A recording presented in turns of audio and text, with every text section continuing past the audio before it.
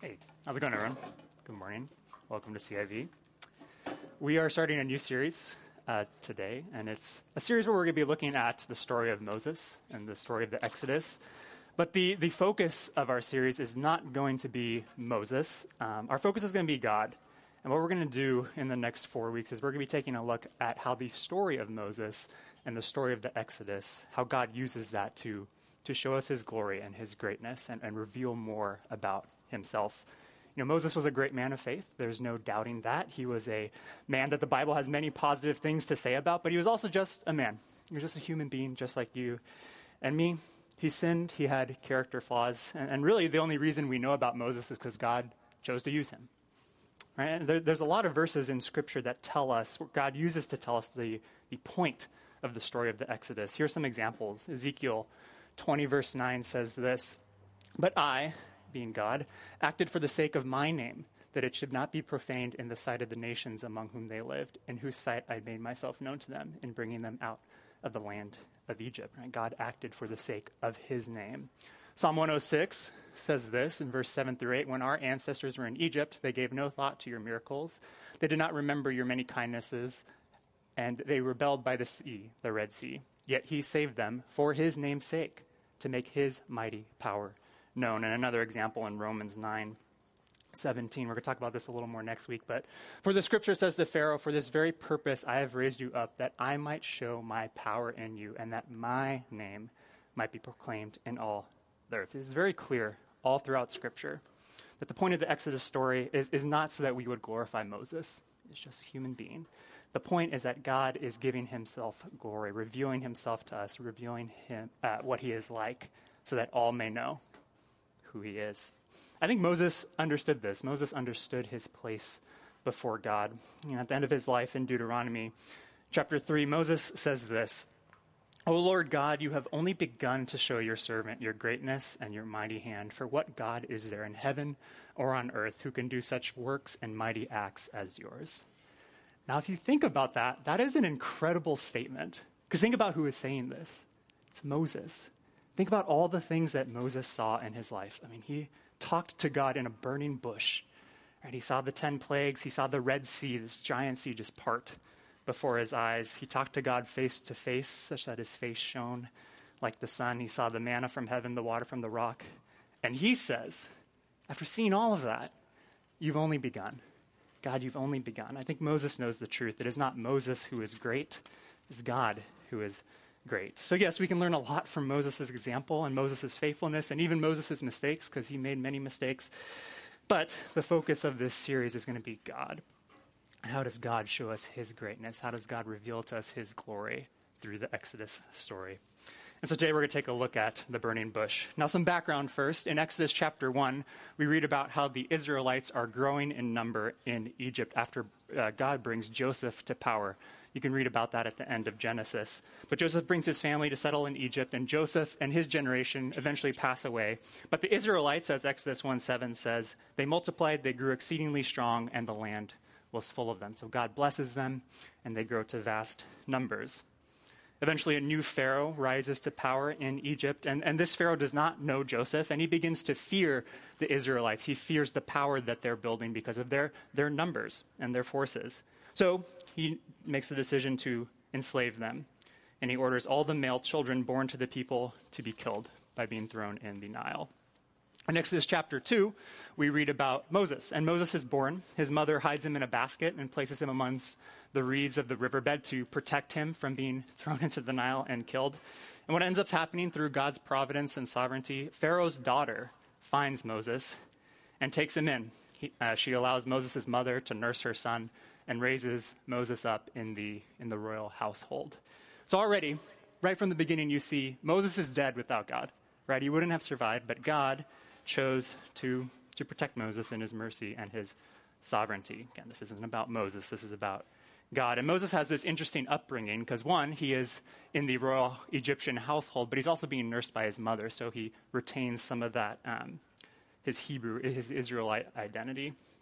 Moses grows up, and we see later in chapter 2 that he witnesses an Egyptian beating a Hebrew slave. And in a rash fit of anger, Moses kills that Egyptian, and he hides him in the sand.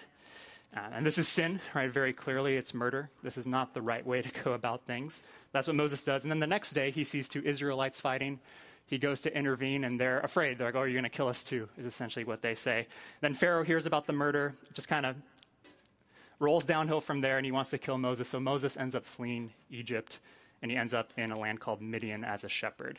And I think here a seed is being planted for us as the reader of Scripture.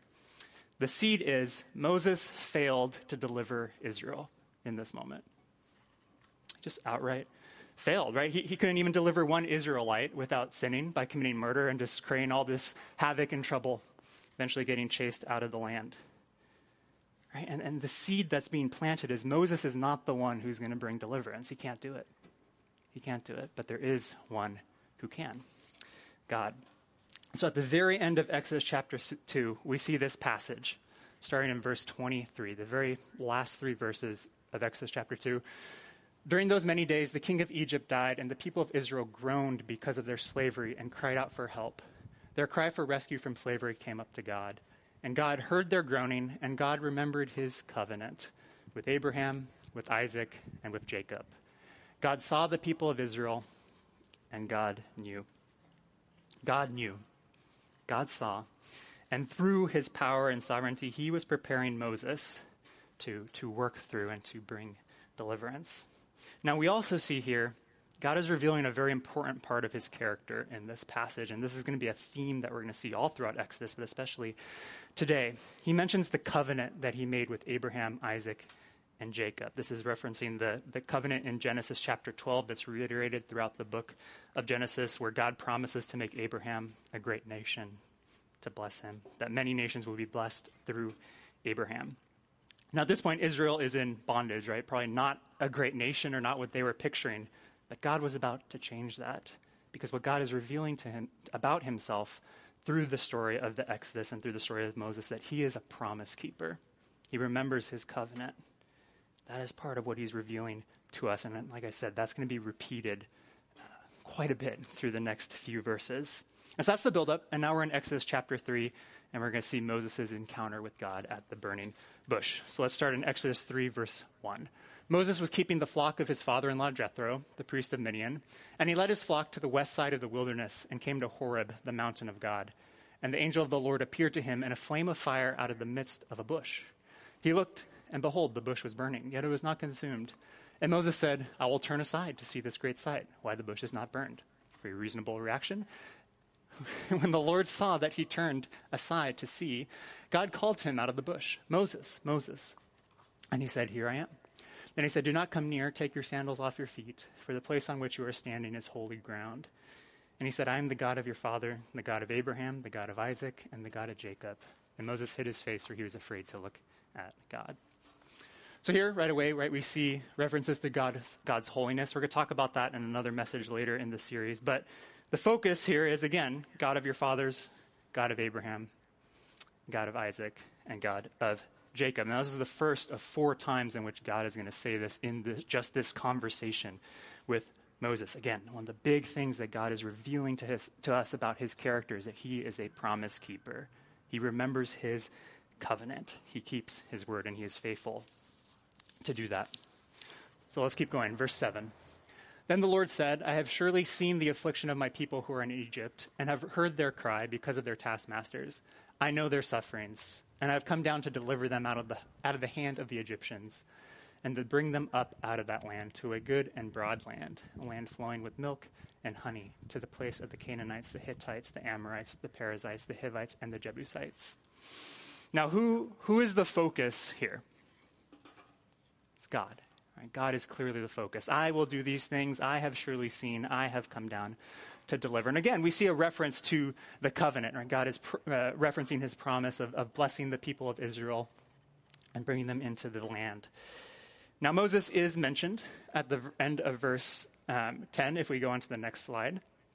Now, behold, the cry of the people of Israel have come to me, and I have also seen the oppression with which the Egyptians oppress them. Come, I will send you, Moses, to Pharaoh, but that you may bring my people, the children of Israel, out of Egypt. But again, it's I will send. It's I will send. The focus here is on God. Again, the idea is Moses surely cannot deliver Israel. He tried. Didn't work. but God surely can. And God, as a promise keeper, remembering his covenant, will bring that about. Now, how do you think Moses responds? Verse 11. Moses said to God, "Who am I that I should go to Pharaoh and bring the children of Israel out of Egypt?" Very different focus. Who am I? Focused on himself. Right? After all of this God focus of God's words, Moses is human-focused, man-focused. Who am I? And I think this is a teaching moment for us to pay attention to. I think we've all been in situations where someone has come up to us and expressed doubt or fear about a task that they have to do, a responsibility that they have before them. You've probably been in that situation too, where you felt doubt or fear about something. And I think our natural inclination to help that person is to say, no, you got this. You got this. You're great. You're smart. You can do it. Who are you? You're great. Don't worry about it. I think that's all our natural kind of bent on that kind of thing. But let's look at how God responds to Moses here. In verse 12, he said, "But I will be with you, and this shall be the sign for you that I have sent you. When you have brought the people out of Egypt, you shall serve God on this mountain." God doesn't object to Moses' statement at all. He basically affirms it. He's like, yeah, you are inadequate. Who are you? You're nobody. But the difference is I will be with you. God will be with you. Who am I? It doesn't matter. It doesn't matter who Moses is. What matters is who God is. And God will be with him. Because God is the one who makes the difference. God is the promise keeper. God is the one we can trust. And so for us, when we find ourselves in these situations where we're trying to encourage someone who's in fear or doubt, or trying to encourage ourselves, this ought to be the focus. It ought to be that we're looking upwards and pointing people upwards, not inwards. Who am I? I'm nobody. But who is God? That is what matters. But Moses, he's still unsure about all this. And so in verse 13, he brings up another objection. Moses said to God, "If I come to the people of Israel and say to them, 'The God of your fathers has sent me to you,' and they ask me, 'What is his name?' what shall I say to them?" Now maybe this seems like an odd objection, like whose name is on the resume. I think it makes a little more sense if you think of the culture of the time at which this is happening. Names were very important. Names often had significant meaning. They said something specific about the character or the person. And Moses' name, for example, sounds very similar to the Hebrew word to draw out, because he was drawn out of the water, so his name references that. And of course, there are many gods, little g, gods, but many gods that are being worshipped at this time of history. So, I think the question makes sense. Moses is going from asking, "Who am I?" Well, who are you? Right? What is the name on the resume? What are the credentials? And what follows, how God responds to this, is just a very powerful expression of self-revelation on who he is and what he's like. In verses 14 and 15, very famous passage. God said to Moses, "I am who I am." And he said, "Say this to the people of Israel, 'I am has sent me to you.'" God also said to Moses, "Say this to the people of Israel, 'The Lord, the God of your fathers, the God of Abraham, the God of Isaac, the God of Jacob, has sent me to you. This is my name forever, and thus I am to be remembered throughout all generations." I am. Right, this famous passage. God is revealing his glory, his greatness to Moses by giving us his name. It's Yahweh. Whenever you see the word Lord printed in all capitals in your Bible, that's what that is referring to. It appears over 6,000 times in the Old Testament, far more than any other name or reference to God. Like, for example, the actual word God, Elohim or El, is just there a couple hundred times, but Yahweh 6,000 times. This is the main way that God is referring to himself and revealing himself in the Old Testament. There's a ton of depth of meaning in this statement. I know that I can't really do it perfect justice here, not even close to perfect justice, but there's some ideas captured in this. The first one, he exists. God exists. I am. Now, maybe that's kind of stale in our mind. As believers, we know this. But this is a profound idea that there is a God. He exists. We're not here by random chance or something like that. We were created by an all-powerful, all-knowing, all-loving God. And if that's true, that changes everything about how we ought to live our life. He is. I am. He exists. Second, this implies, he has always been. He is infinite. And that's really hard for us to wrap our minds around. I can't even remember the first couple years of my life, let alone all of eternity. But God always has been. He owes his existence to no one. No one created God. No one came before God. he has always been. And that means all things, all reality comes from him. Right? He defines it. There is no reality apart from God. This also means he always will be. He is. Right? He always will be. It's as Revelation 1:8 says, he was and is to come. He doesn't change. He is. Right? He's the same yesterday, today, and forever. Hebrews 13:8. There's no shadow or variation due to change in him. James 1:17. He just is. And that is a very, very convincing resume, I think. Right? Whose name does Moses go in the name of? I am. Powerful. It's a really powerful statement. And what God does next, I am, is he goes into detail, telling exactly what he's going to do in Egypt to the letter. Take a look at this passage, verses 16 to 22. Go and gather the elders of Israel together and say to them, the Lord, the God of your fathers, the God of Abraham, of Isaac, and of Jacob, there it is again, has appeared to me, saying, I have observed you and what has been done to you in Egypt, and I promise that I will bring you up out of the affliction of Egypt to the land of the Canaanites, the Hittites, the Amorites, the Perizzites, the Hivites, and the Jebusites, a land flowing with milk and honey. Again, he is a promise keeper. It goes on in verse 18, and they will listen to your voice, and you and the elders of Israel shall go to the king of Egypt and say to him, the Lord, the God of the Hebrews, has met with us. And now please let us go a 3 days' journey into the wilderness that we may sacrifice to the Lord our God. But I know that the king of Egypt will not let you go unless compelled by a mighty hand. So I will stretch out my hand, because it is mighty, and strike Egypt with all the wonders that I will do in it. After that, he will let you go. And then in verse 21, and I will give this people favor in the sight of the Egyptians. And when you go, you shall not go empty, but each woman shall ask of her neighbor and any woman who lives in her house for silver and gold jewelry and for clothing. You shall put them on your sons and on your daughters, so you shall plunder the Egyptians. Now again, if I am tells you that, that's pretty convincing, I think. If the God who always was, who always is, has always existed, who defines reality, gives you that promise, I think it's pretty clear, right? We see how God is making it super, super clear that he is a promise keeper, that he is sovereign, that he can make this come about. And we know the Exodus story. We've all read it, hopefully, many of us. This is exactly what happens, to the T. This is exactly what happens, word for word, because God is indeed a promise keeper. God is indeed powerful enough to make this come about exactly as he says. But Moses is still not convinced. He's still focused on himself. He still is asking these questions of, who am I? Who am I? So we keep going in Exodus chapter 4, verse 1. Moses answered, but behold, they will not believe me or listen to my voice, for they will say, the Lord did not appear to you. The Lord said to him, what is that in your hand? He said, a staff.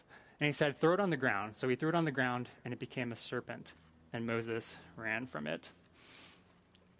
And then I think it goes on in the next slide. Yeah, but the Lord said to Moses, put out your hand and catch it by the tail. So he put out his hand and caught it, and it became a staff in his hand, that they may believe that the Lord, here it is again, the God of your fathers, the God of Abraham, the God of Isaac, and the God of Jacob has appeared to you.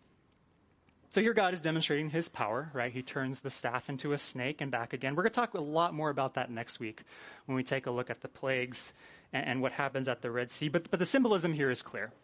Right? Just as Moses shows mastery over this snake by being able to pick it up by the tail and not being worried about it coming back and biting him, so God is about to demonstrate his mastery over Egypt and over everything by what he's about to do through Moses and in the Exodus. In the next few verses, we see God giving Moses a couple more signs. At first, he turns his hand leprous and turns it back again. And then he tells Moses if the Egyptians do not believe those two signs, he'll turn the Nile into blood, which is the first plague. Again, we'll talk more about that next week. But the focus here is on what God can do, right? And what Moses cannot do. I am does whatever I am pleases. Moses cannot do that. I am has the power to bring about what I am has promised. Moses cannot do that, but I am is sending Moses. And so Moses doesn't need to fear or doubt because I am as a promise keeper. God remembers his covenant, but Moses still doesn't see that. Verses 10 through 12. But Moses said to the Lord, O my Lord, I am not eloquent either in the past or since you have spoken to your servant, but I am slow of speech and of tongue. Then the Lord said to him, who has made man's mouth? Who makes him mute or deaf or seeing or blind? Is it not I, the Lord? Now therefore go, and I will be with your mouth and teach you what you shall speak. Again, same idea. Who am I? Who am I? This is what Moses is focused on here. And again, God is telling him it's not about you. I created your mouth. Think about what I have done. I will tell you exactly what to say. I am the promise keeper. The God of Abraham, of Isaac, and Jacob created your mouth. But again, Moses is still not convinced. And in verse 13, we get to the final objection of Moses. But he said, "Oh, my Lord, please send someone else." Then the anger of the Lord was kindled against Moses, and he said, "Is there not Aaron, your brother, the Levite? I know that he can speak well. Behold, he is coming out to meet you. And when he sees you, he will be glad in his heart. You shall speak to him and put the words in his mouth, and I will be with your mouth and with his mouth, and will teach you both what to do." And then it goes on to end in verse 17. "He shall speak for you to the people, and he shall be your mouth, and you shall be as God to him. And take in your hand this staff with which you shall do the signs." I think here Moses finally gets to the heart of it. He just doesn't want to go. Right, after all these excuses and objections, he just really doesn't want to go. And I don't know, I relate a lot to Moses here. I know there have been many times in my life where I know God is wanting me to do something. But whether due to fear or doubt or rebellion, I just don't want to do it. Intellectually, I understand God is a promise keeper. I know that when he says these things, they will come true, and that I can walk not in fear, but in confidence in that. But sometimes I just don't want to do it. And I think you all have probably experienced the same thing. And I think God's reaction here is something we need to pay attention to when we do that. First, he's angry, right? He has righteous anger because Moses is in sin here. He has crystal clear direction, about as crystal clear as you can get. A burning bush is talking to him. Crystal clear direction. And that's not something to take lightly. Now, we may not have this type of experience, right? But we have the Bible. We have the very words of God too. And so when we encounter something in Scripture, the very clear commands to share our faith, to forsake the world, to give, et cetera, right? We can go on. But when we see that and we do not obey, that is a serious thing. We have revelation from God. We know what he wants us to do. And when we don't obey that, that is sin. That is something that we should not take lightly, for God certainly does not take that lightly. The other thing I think we see in this passage, though, is compassion. God offers to send Aaron as a helper. God is very gracious and looks to help us as we put his word into practice, as we look to fulfill what he has called us to do. So we too can also look to him for help when we are tasked with these things that to us maybe seem impossible or very difficult. Right? He gives us the Spirit. He calls it the helper in John chapter 14. The Spirit aids us and helps us in walking with God. So we can look to him for help in times of doubt or disobedience. I think the last thing we see is God has a refusal to compromise. Moses still has to go. God doesn't need Moses. Right? He could have just sent Aaron. Aaron's a person too, right? God could have just used Aaron, but Moses at the end of the day still needs to go because it's Moses' task. I'm reminded very much of Jonah and what we talked about in the last series. Right? Jonah doesn't want to go, but he couldn't run from God forever. He still had to eventually go to Nineveh because that was his God-given task. And the same is true for Moses. There's nothing special about Moses. God could have chosen to use whoever he wanted. But in this case, he chose Moses. And so God, if we go back to the last slide, God kind of just ends the conversation, right? Go. Don't forget your stick. Go. But that's really just what Moses is, right? He's just a human being holding a piece of wood. And he's about to go talk to the most powerful man in the world, Pharaoh, leading the most powerful nation on the planet, and demand that he release his entire workforce. Holding a stick. But what's the difference? He's going with I am. The promise keeper has sent him to do this, and I am keeps his promises, and that is what is going to make all the difference in Egypt. So that's the end of our passage today. What can we apply from this? What can we learn about God? And when we're faced with our God-given tasks, how can we respond? Well, I think what we need to learn from this is we need to start moving from who am I to who are you? You, God, right? Who am I to who are you? Who am I? I'm inadequate. I'm not enough. I fall short every single day, all the time. The world around us hates that idea, though. Right? The world around us is all about self-esteem. You are enough. You can do it. You can do whatever you set your mind to. That's just not true. You are inadequate. You are not enough. You cannot do it. But there is one who can. That's the difference. There is one who can. And when we stop focusing on ourselves, and instead turn our eyes upward towards God, towards the promise keeper, toward the ones who can do all these things, and then start faithfully obeying him, coming alongside him and what he is doing in the world, that's when we see, wow, God does keep his promises. Wow, God is mighty and can do whatever he wants. Wow, what he says in the Bible is indeed true. And we see that when we walk in obedience towards him, stop focusing on who am I, and instead thinking, who are you, God? Who are you? So what can you do to practically get better at this and improve in this area? Well, I think John 15 gives us some great instructions. At this point, Jesus is talking, and it's right after the Last Supper. He's just promised the Spirit to the disciples, the Helper. That's in John 14:26. He's a promise keeper. He does indeed give them the Spirit. But he promises that to guide them. And then he says this in John 15, starting in verse 4, "Abide in me, and I in you. As the branch cannot bear fruit by itself unless it abides in the vine, neither can you unless you abide in me. I am the vine, you are the branches. Whoever abides in me and I in him, he it is that bears much fruit. From me, you can do nothing. If anyone does not abide in me, he is thrown away like a branch and withers, and the branches are gathered, thrown into the fire, and burned." It goes on in verse 7 and 8. "And if you abide in me, and my word abide in you, ask whatever you wish, and it will be done for you. By this my Father is glorified, that you bear much fruit, and so prove to be my disciples." Now look at the truth there if you go back one slide. We can do nothing apart from God. Nothing. Just like Moses, we're inadequate to do it. So the key is to abide in the one who can, God, Jesus Christ. Right? We cannot bear fruit apart from Christ. This word abide comes from the Greek word meno, which literally means to stay in a place. It means to stay, or to stay in an expectancy, even.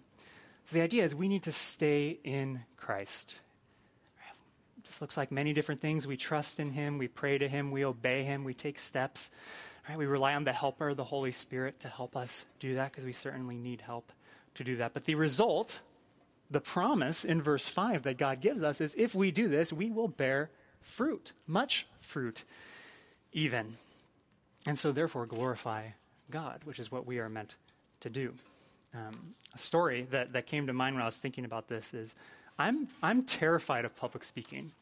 You guys are very scary. I remember back in high school, I would visibly shake like this, holding a piece of paper trying to deliver some presentation on World War II or whatever I was talking about. And my legs would go like this, like shaking, sweat pouring down. The only way I could really do it coherently is if I was behind a podium. This is too thin. You can see my legs shaking. But I had to be behind a podium so that I just wouldn't feel naked and exposed in front of everyone. I remember the first time I spoke at Christian Challenge, which is the college ministry I volunteer for, I felt physically ill before. I think Neil was standing next to me. I thought I was going to throw up on Neil, which would have been a memorable message, but not in the way I wanted to do it. Why? Why was I like that? Because I was focusing on myself. Who am I? Who am I to deliver this message? Who am I to say all these things? Who am I? Who am I? And I realized I'm no one, right? I'm no one. I'm inadequate. I'm not enough. I can't do this. But there is one who can help me. So I remembered, eventually, after a couple worship songs, that this isn't about me. This is about God. And God indeed is a promise keeper. So God, who are you? And that just kind of clicked in my brain. And I just stopped to pray. That's what abiding in Christ looked like in that moment for me. I just stopped to pray and said, God, you, kind of these things that we're talking about with Moses. God, you created my mouth. You wrote down these words in the Bible. You gave me what to say. I know I can do nothing apart from you. So would you just help? And that really helped. That really helped. And God, I think, did something with that message. The Spirit really helped me through that, and I was asked to do it again. And I still pray that every single time. Every single time. Because I know no matter how many times I do this, no matter how comfortable I get, I've gotten a little more comfortable. My legs aren't dancing all over the place, but I can do nothing apart from God. I can bear no fruit apart from him. I'm just some guy with a stick, just like you. Right? We can do nothing. Just like Moses, we are totally dependent on God. And so the conclusion I've come to is I don't think it's surprising that the area in my life where I see so much fruit, is also the area where I feel the most clearly dependent on God, where I know so clearly that this is God, not me. And see, that's the danger of focusing on ourselves, on asking, who am I? Because if we think this verse 5, John 15:5 is, apart from me, you can do some things, well, then I get some glory. If I could do some things, I get some of it. And you can see how just subtly we start to steal the glory of God and give it to ourselves when we think that I am able to do these things apart from God, but you're not. You're not. Eventually we all find that out. So it's to him be the glory and him alone. So what we need to do is learn to abide in Christ, to stay with Christ, trusting in him, praying to him, obeying him, walking in step with the Spirit as our guide, so that more and more and more we can move from who am I, which doesn't matter, the answer doesn't matter, to who are you, which makes all the difference. God didn't need Moses, right? God makes that abundantly clear. God could have done whatever he wanted. He could have talked to Pharaoh in a burning bush and saved a lot of time. Right? He could have just flattened Egypt if he wanted to, but he didn't. He chose Moses to be his servant in this story, and he does the same with us. We all get to play a part in what God is doing in the world. We get to play a part in advancing his kingdom and making his name known and bringing him glory. Why? Not so that we would get glory, but that he would get glory. But that he would get glory. And as we do that, we get to see his glory up close. Because as we walk in obedience with him, we see more and more, wow, what you said is true. You are indeed a promise keeper. The Bible is real. And when we put it into practice, we see that. And as verse 8 says, more and more people see that too. By this my Father is glorified, that you bear much fruit. And so prove to be my disciples. As we bear fruit in our lives by putting these things into practice and realize because it's not because of us. But instead we turn to praise God and give God the glory in every moment. People notice that. People hear that. People see that. And God's name is made known as it rightly should be, just as he does with the Exodus story. So let's abide in Christ. And let's come back next week, because what we're going to see this put in practice in Moses' life. As Moses faithfully obeys, eventually he does go to Egypt. He gets a front row seat too, to see the glory of God again and again and again as he takes steps to obey and abide in God.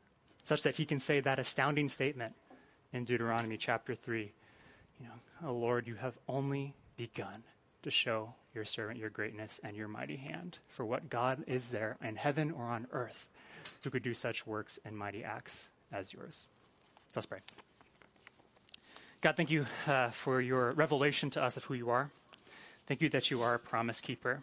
You promise that through Christ there is forgiveness and salvation. We thank you for that we know we can have hope in that because we know it's true. And there's so many other promises. Lord, I pray that you would help us remember who you are, that we would not focus on ourselves, that we would remember who we are, that you would humble us, and we would learn more and more who you are, God, and you would reveal yourself more and more to us. So thank you for preserving this story of the Exodus. Thank you for using Moses to show us that you are a promise keeper and the many other things we're going to talk about, Lord. We love you. We thank you so much for what you're doing. In your name we pray these things. Amen.